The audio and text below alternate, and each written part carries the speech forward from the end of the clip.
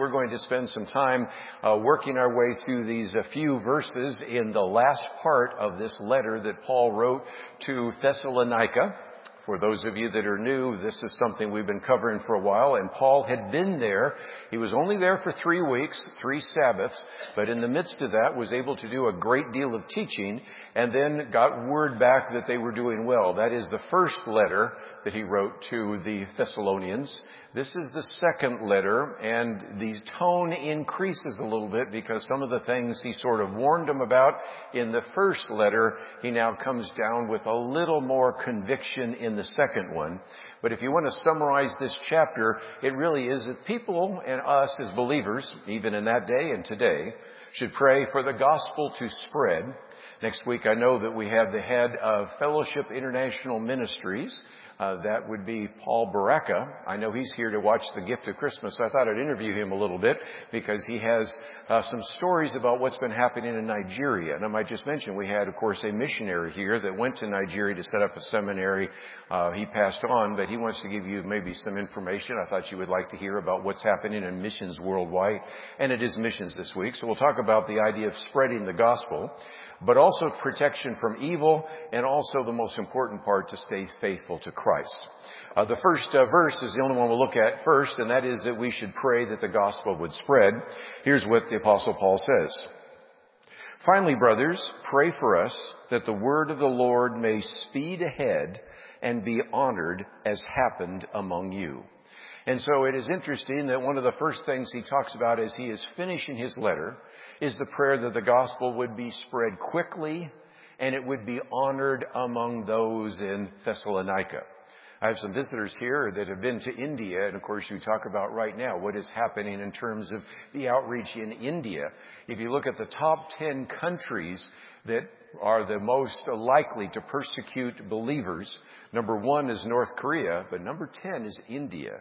So things have changed dramatically, and so we recognize most of those other countries are Muslim countries. So I hope that you would think about praying not only for the outreach to Christians in communist countries like North Korea or China, and also to pray for those Christians to reach out to these Muslim countries, of which there are 3 dozen, but also now to some of the Hindu countries, and India being one of those. Let's continue on, though, because he also then prayed about those who join with him in ministry. And I gave you some of these verses. As you're going through this next week, you might want to take this. This would be a great Bible study for you, or a quiet time to just look at the places where he talked about praying for those who joined in ministry. Because we'll have a little bit of a theme on ministry next week. But notice also, prayer is not a passive thing. It's really a way in which we can participate in what God is doing around the world. Well, let's go on, because verses 2 and 3, he continues that thought. Verse 2, and that we may be delivered from wicked and evil men, for not all have faith, but the Lord is faithful. He will establish you and guard you against the evil one. And so now he's praying for protection not only from evil men, but also the evil one. The persecution that believers are facing right now around the world, even what we may face in this country, don't just come from flesh and blood, but they come from principalities and powers, and they come from the evil one. And I thought it was interesting. I'll give you a couple of verses here, because first of all, can you imagine getting your call to ministry, and then constantly the Holy Spirit is telling you, now this is not going to be a fun ministry, because after all, you are going to be in prison quite a bit and you're going to face hardship quite a bit. That's your call to ministry. Not the kind we give out at seminaries sometimes, but that is the case. And if you remember, when he gives this list of all the things that have happened to him in 2 Corinthians, he basically says, I've been in prison more than any other believer. I've been flogged more severely, even to the point of death. And I face more danger on all sides. And so he recognized when he is calling for them to pray for protection from evil men and the evil one, he was a participant of that. I found in the commentary something kind of interesting. If you go back to chapter 18 in the book of Acts, at the time when he was writing this letter to the Thessalonians, to that believer in Thessalonica, He and his associates were in Corinth at that time, and they were actually facing opposition there as well. Recognize that when he was in Philippi, he had been beaten and thrown in prison. Now here you're facing, again, some really unusual things happening. So as he's talking about this isn't theoretical, this is experiential for sure. What's so interesting is when he refers back at another time to his ministry in Philippi, and I've actually been able to bring a tour to Greece to look at that and to look at what might be the prison, although we can't be sure. And we think about what maybe could have taken place. I thought it was interesting because he refers to the fact that he was really thankful for the fact that when he was indeed in prison, that gave him an opportunity to reach people with the gospel, which in this case was the imperial guard. What's the likelihood that Paul could have actually led that guard to the Lord unless he had gone through that? Sometimes when we're in difficult circumstances, whether it's filing for unemployment or whether it's interacting with something or in a hospital or talking to a nurse or a doctor who said, God, why did you put me here? I thought you loved me. And you see that sometimes is an opportunity for ministry. And Paul uses that as an example because he also points out that because of what he was able to endure in that prison, the other disciples hearing that had greater boldness, confidence, and would preach the gospel without fear. Pretty amazing. Here he also distinguishes between wicked and evil men and the evil one, a phrase used oftentimes to describe Satan. And he's praying for the deliverance and protection from both of those individuals. And one of the other things I saw in a commentary is that it might answer a question that sometimes we get here about translations. And that is that if you read NIV, I know we tend to use the ESV, English Standard Version, but if you knew the New International Version, if you're reading along, all of a sudden you come to the Lord's Prayer and you go, that's not how we used to say it in church. Because we always hear, deliver us from evil. But if you look at NIV, it actually says, deliver us from what? The evil one. What? Well, it turns out if you actually go back to the Greek, then, again, can I turn this into a seminary class just for a second?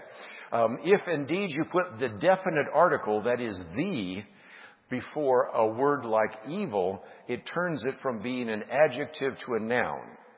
And what little I learned in English class in high school before I flunked table of contents, that's one of the things that we begin to recognize. I'm just kidding. But, again, this is the idea that evil was the evil one. And so I really had never thought about that because I think almost all of us grew up in the church where when we said the Lord's Prayer, we said, deliver us from what? Evil. And yet, technically, at least NIV has it, deliver us from the evil one. Now, you might be thinking I'm making a distinction without a difference, but, because we recognize all evil comes from Satan. But I thought it was an interesting little side note. And, okay, let's get back out of the Greek Testament there, but just to you're thinking about how that might also be explained in this particular passage. Well, then, verses 4 and 5. And we have confidence in the Lord about you, that you are doing and will do the things that we command. May the Lord direct your hearts to the love of God and to the steadfastness of Christ. And so here the focus here is on the fact that we should be praying for our Christian friends and family to stay faithful. That's certainly a prayer that we should have here in the Examine class. But here you see again that he had real confidence in the fact that even after just 3 weeks, after 3 Sabbaths of that initial contact, he was really very confident that they would continue on in the faith and that we even have steadfastness. Now, some of the commentaries talk about this idea of it being a wish prayer. When you say wish, well, I wish, but you don't have that. But this is more of a wish with confidence, a belief that indeed that is the case. Because the apostles really had the confidence that those in Thessalonica were really able to take this teaching, be faithful to it, and follow those commands. And more importantly, still, he wanted to pray for them because even though he had that confidence, just because you have confidence doesn't mean you should pray for someone. And I put up there, no matter how spiritually mature we are, let's face it, we have a fair amount of spiritual maturity in the Examine class. We have certainly age-wise, we'll talk about that later, won't we? How old some people are getting in this class. But more importantly, we also, in addition to the chronological age, also I think we have also spiritual age.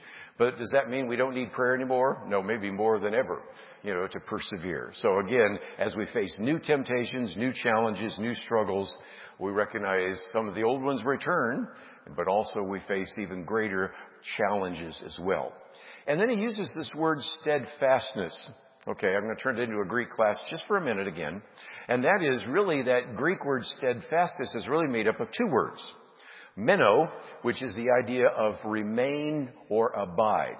Remember when Jesus talks about if you will abide in me in John 15. So there's that idea of abide. And meno is then put with hypo, which means under. So abide under, or in other words, to abide under, I think the implication is pressure. It's real easy to abide in Christ when everything's going well, right? You just have a prayer life that says, Lord, it's been a great day. Thank you for all the blessings you've got. Maybe there's a sin there somewhere. I ask your forgiveness. It's another one. You're down on your knees saying, Lord, what is going on? We're facing pressure, we're facing stress, we're facing persecution. And that's the idea of being steadfast. Pressure under. Abiding in the midst of pressure. And really the idea that we should what? Persevere to the end. And I put in Matthew 24 because, matter of fact, we were just talking about that before I came up here about what Matthew 24 talks about in terms of this judgment that Jesus is talking about in the future in terms of second coming. So let's continue on because now he has a problem. If you remember 1 Thessalonians, he warned them that you aren't supposed to be idle. You are actually supposed to work. And now he comes back and really hits it pretty hard, verses 6 and following. Now we command you, brothers, in the name of our Lord Jesus Christ, that you keep away from any brother who is walking in idleness and not in accord with the tradition that you received from us. For you yourselves know how you ought to imitate us, because we were not idle when we were with you, nor did we eat anyone's bread without paying for it, but with toil and labor we worked night and day that we might not be a burden to any of you. It was not because we did not have that right, but to give you in ourselves an example to imitate. For even when we were with you, we would give you this command: if anyone is not willing to work, let him not eat. For we hear that some among you walk in idleness, not busy at work, but busybodies. Not such persons we command and encourage in the Lord Jesus Christ to do their work quietly and earn their own living. If you want to get an example of the Protestant work ethic, here it is. Because he taught them that they should earn their keep while he was with them. And he says that some of them have become idle, and really even kind of coins the term, which I'll come back to in just a minute, busybodies. It's the only time that shows up, by the way, in the New Testament. Because if you think about it, 1 Thessalonians was really a letter of encouragement and thanksgiving, and he's just really making the mention that you all should be working. Now apparently he's gotten the message that that first didn't really stick. There are some pretty idle individuals that are not working. As I sometimes say on radio, if you pay people not to work, guess what? People don't work. But if you think you're not supposed to work, people don't work, right? And for somehow, and I'm going to talk about some of the theories as to why there were just a lot of people just kind of sitting around in Thessalonica. And so now you can see the tone has gone from encouragement and thanksgiving more to correction and rebuke. Some theories are the case. If you want to have a good conversation in a seminary class, just simply say, why did Paul write this particular chapter in 2 Thessalonians? Some people will tell you they believe that it was due to their false belief about the second coming. As I mentioned last time, it's possible that they had been believing this false teaching, even possibly a false letter that had come out that said the second coming has happened and now you're in the midst of the tribulation. And so they're saying, well, the rapture took place and we're still here. And so some think that maybe why work and do anything if, after all, we're just going to have to endure this tribulation for a few years and then we're going to have the kingdom of heaven come to earth. So maybe it was that. It could be, some other people think that it could be that maybe they got so spiritual that they weren't necessarily thinking physical. You've heard the old phrase, they were so heavenly minded, they were no earthly good. Maybe they started to think, we're doing spiritual things. And I've run into some people that sort of say, I'm very spiritual, so I don't worry about making money. Well, and somewhere along the line, you got to meet some of the physical needs, right? And so maybe that was the case. Or they may have just justified it by simply saying that, because I am in a position of authority, pastor, deacon, whatever, church leader, everybody else should provide for my needs, which is not unbiblical, but Paul said that's not what we did, because look at what Paul did when he got there. He and his workers, when they would show up in Philippi or in Berea or in Corinth, or in this case in Thessalonica, they would actually do secular jobs.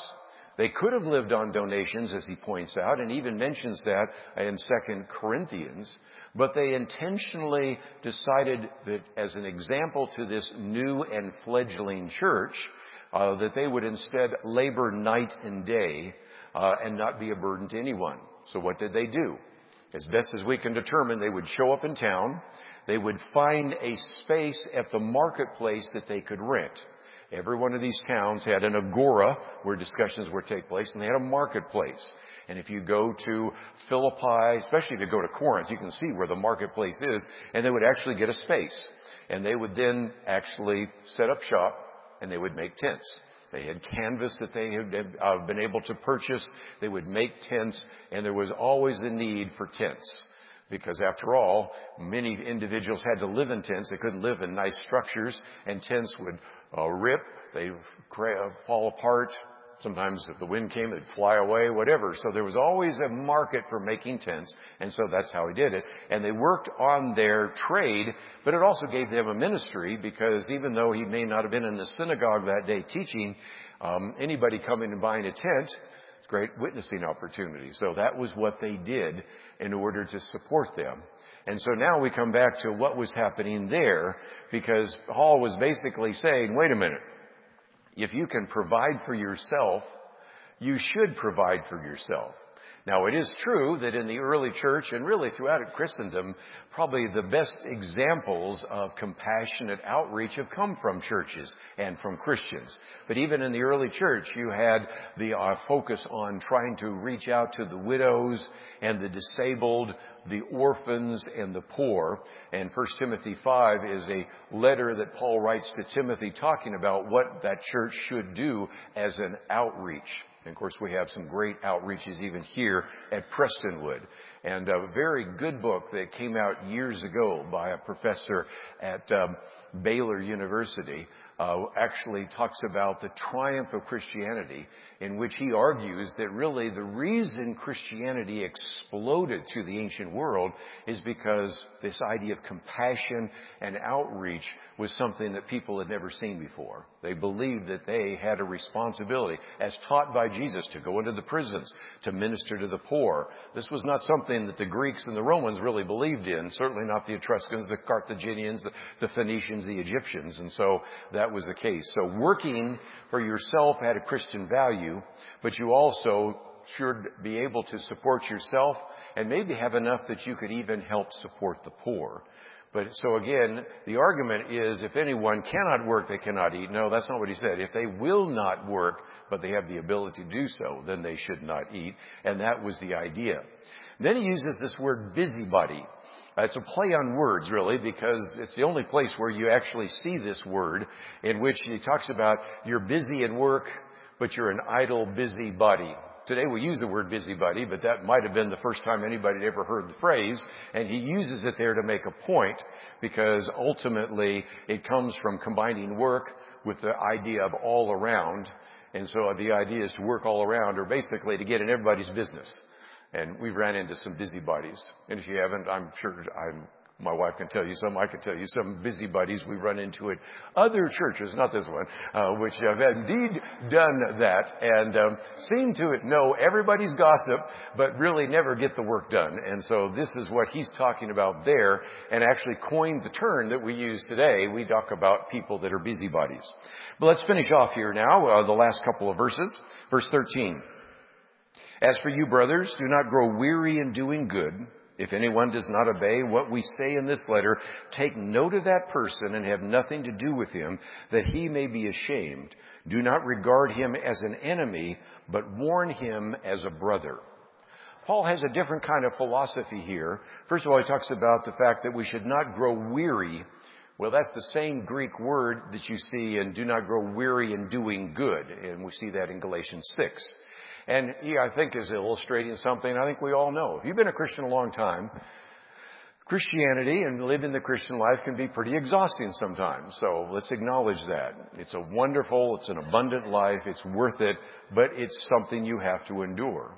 And it can be tough to feel as though you're the only one doing good sometimes in your business, in your community, maybe even in your family.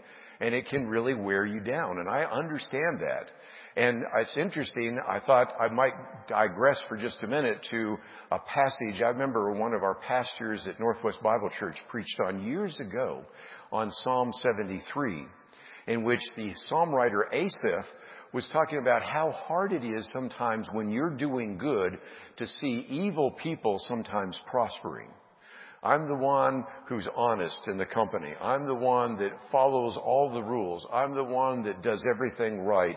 And yet, who gets the corner office? It's the guy that lies and cheats and seems to always get away with that. And I thought it was interesting that in Psalm 73, that's not a new phenomenon. Because here, you start thinking, what's the point? I mean, it's hard to remember kind of the long-term benefits of doing right. And Asaph even said that he felt like his feet almost slipped. He almost gave up, if you will, in following, this time, the Old Testament God, Yahweh, until he went into the sanctuary of the temple. And then I discerned their end, and he wrote. And so there is a sense in which sometimes here we can understand that when people aren't doing the right thing, it's easy for us to be exhausted, to grow weary in doing good, to be discouraged by injustice. But sometimes we still have to remind ourselves that we should persevere in doing good. And Pastor Graham today quoted from Hebrews. Here, Hebrews 10 talks about how the book of Hebrews says that this church, this community of believers, should spur one another on to love and good works. And so that is something that and Pastor Graham made it real clear, it's time for everybody to come back to church. I was going to kick out of that. He's telling the people in church it's always time to come back to church. Okay, but we need to maybe do a mailing or something to the people that are still not in church. But again, instead though, when he's talking about the idle believer, he has a different kind of philosophy. The person who's idle or a busybody, we're to warn them. We're not to hang out with them. But that's different, very different than what Paul says if you go back to 1 Corinthians, in which there you are dealing with an individual's sexual sin where you wanted to really excommunicate them. So it's interesting here, he's telling the Thessalonians to distance themselves from somebody who's idle. Don't provide him for anything or her with anything, but you're not kicking them out of the church community. We're not kicking them out of church. Whereas with the sexual sin, that is something that causes that. But at the same time, we should provide correction. And if you want to put down a key verse, of course, in Proverbs, iron sharpening iron. And even the idea of rebuke and correction and reproof, which we see in 2 Corinthians 3:16, of course, in the issue of the Scriptures. Well, finally, we have these last few verses in the benediction. And here Paul says, now may the Lord of peace himself give you peace at all times, in every way. The Lord be with you. I, Paul, write this greeting with my own hand. This is the sign of genuineness in every letter of mine. It is the way I write. The grace of our Lord Jesus Christ be with you all. And so the emphasis here is, as he finishes off here, he signs the letter with his own hand. Perhaps because there had been a false letter spread around by saying this was from Paul, that said that we're already in the midst of the tribulation.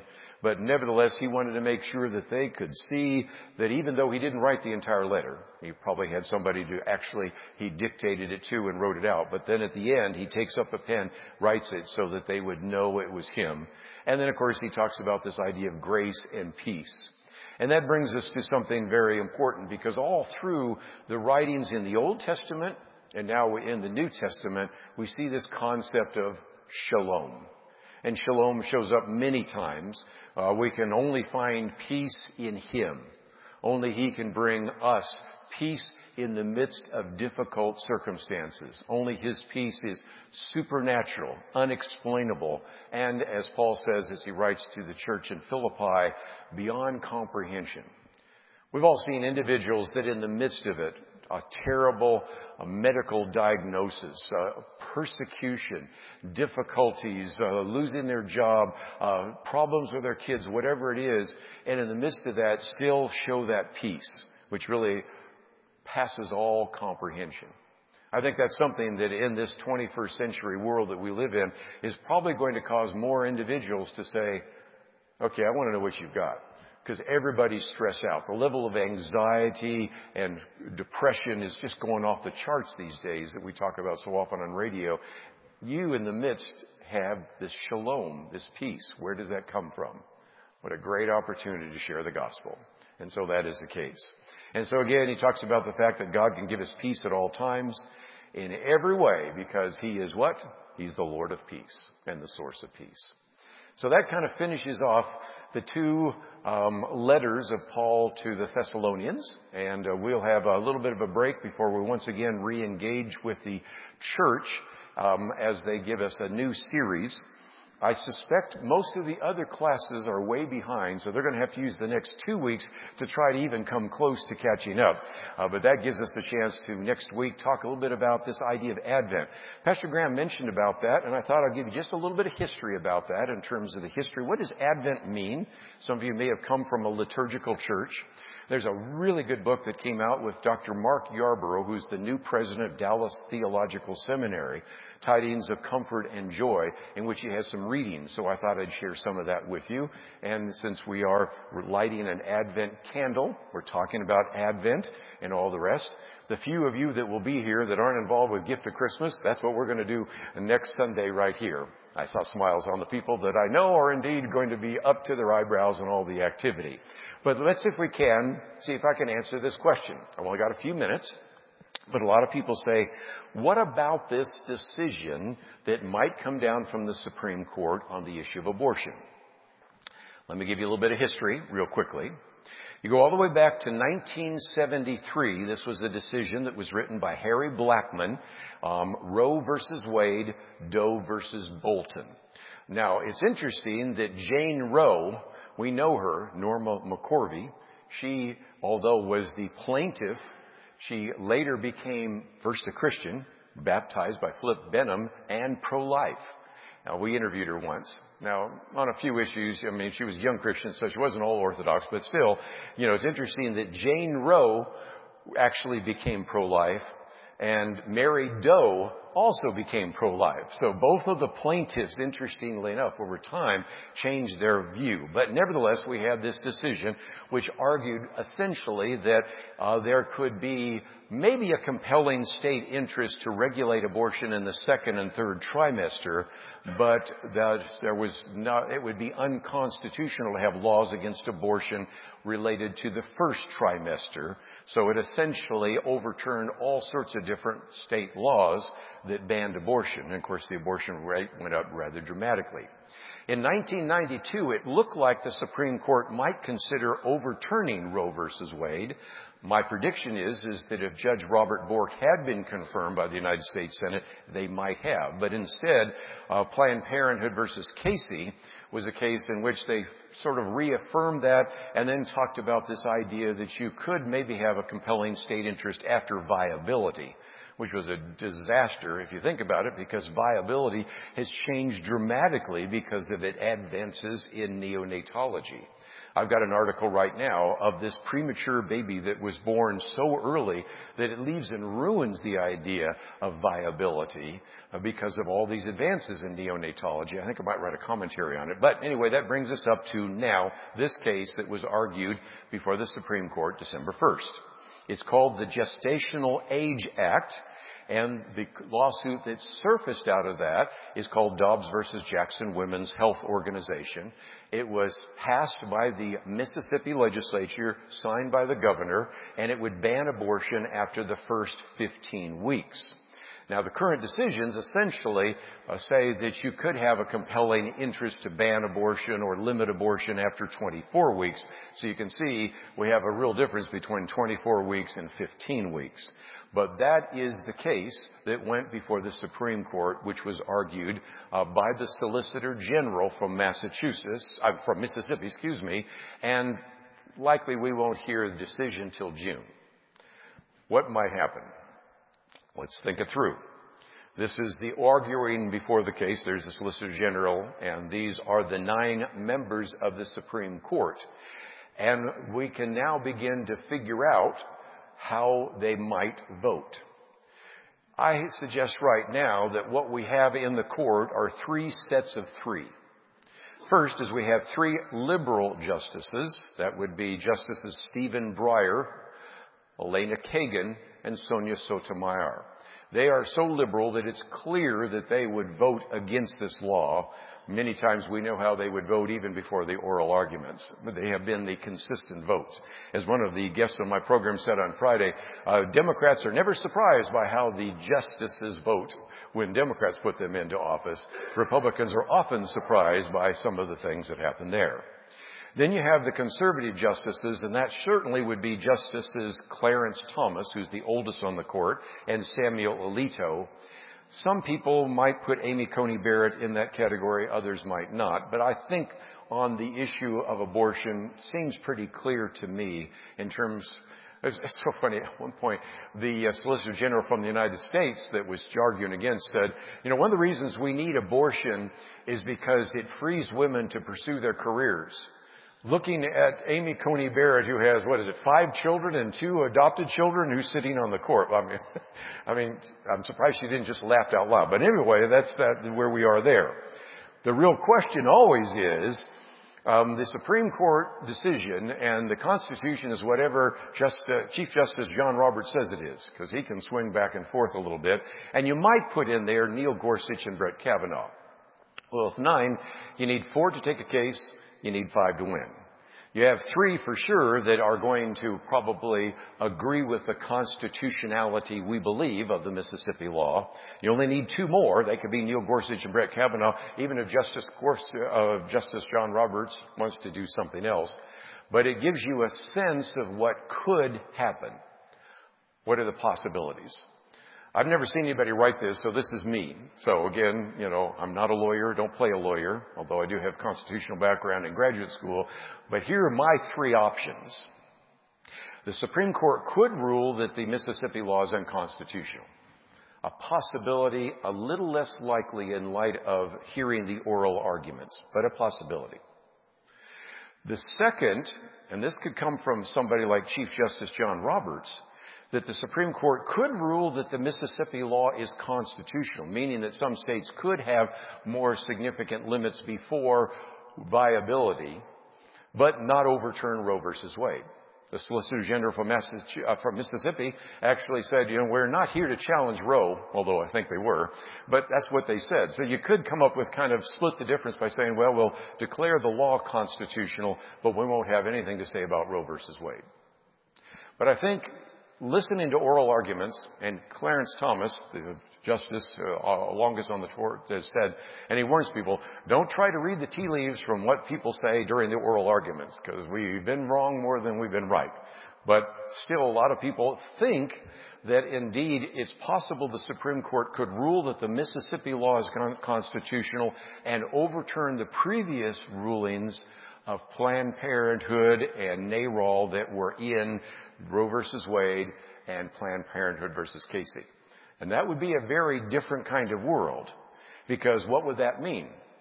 It would mean that no federal ruling now is in effect, And the issue of abortion would then revert back to the states, what existed before 1973. And you would have some states, like California and New York, that would have very liberal abortion laws. You'd have other states, like Mississippi and Texas, that would have more restrictive ones. What would that look like? Well, we don't have to guess, because we have the Texas heartbeat law right here in the state of Texas. Let me tell you that story. The heartbeat bill was passed by the Texas House and the Senate, and the bill was signed into law by Governor Greg Abbott on May 19th.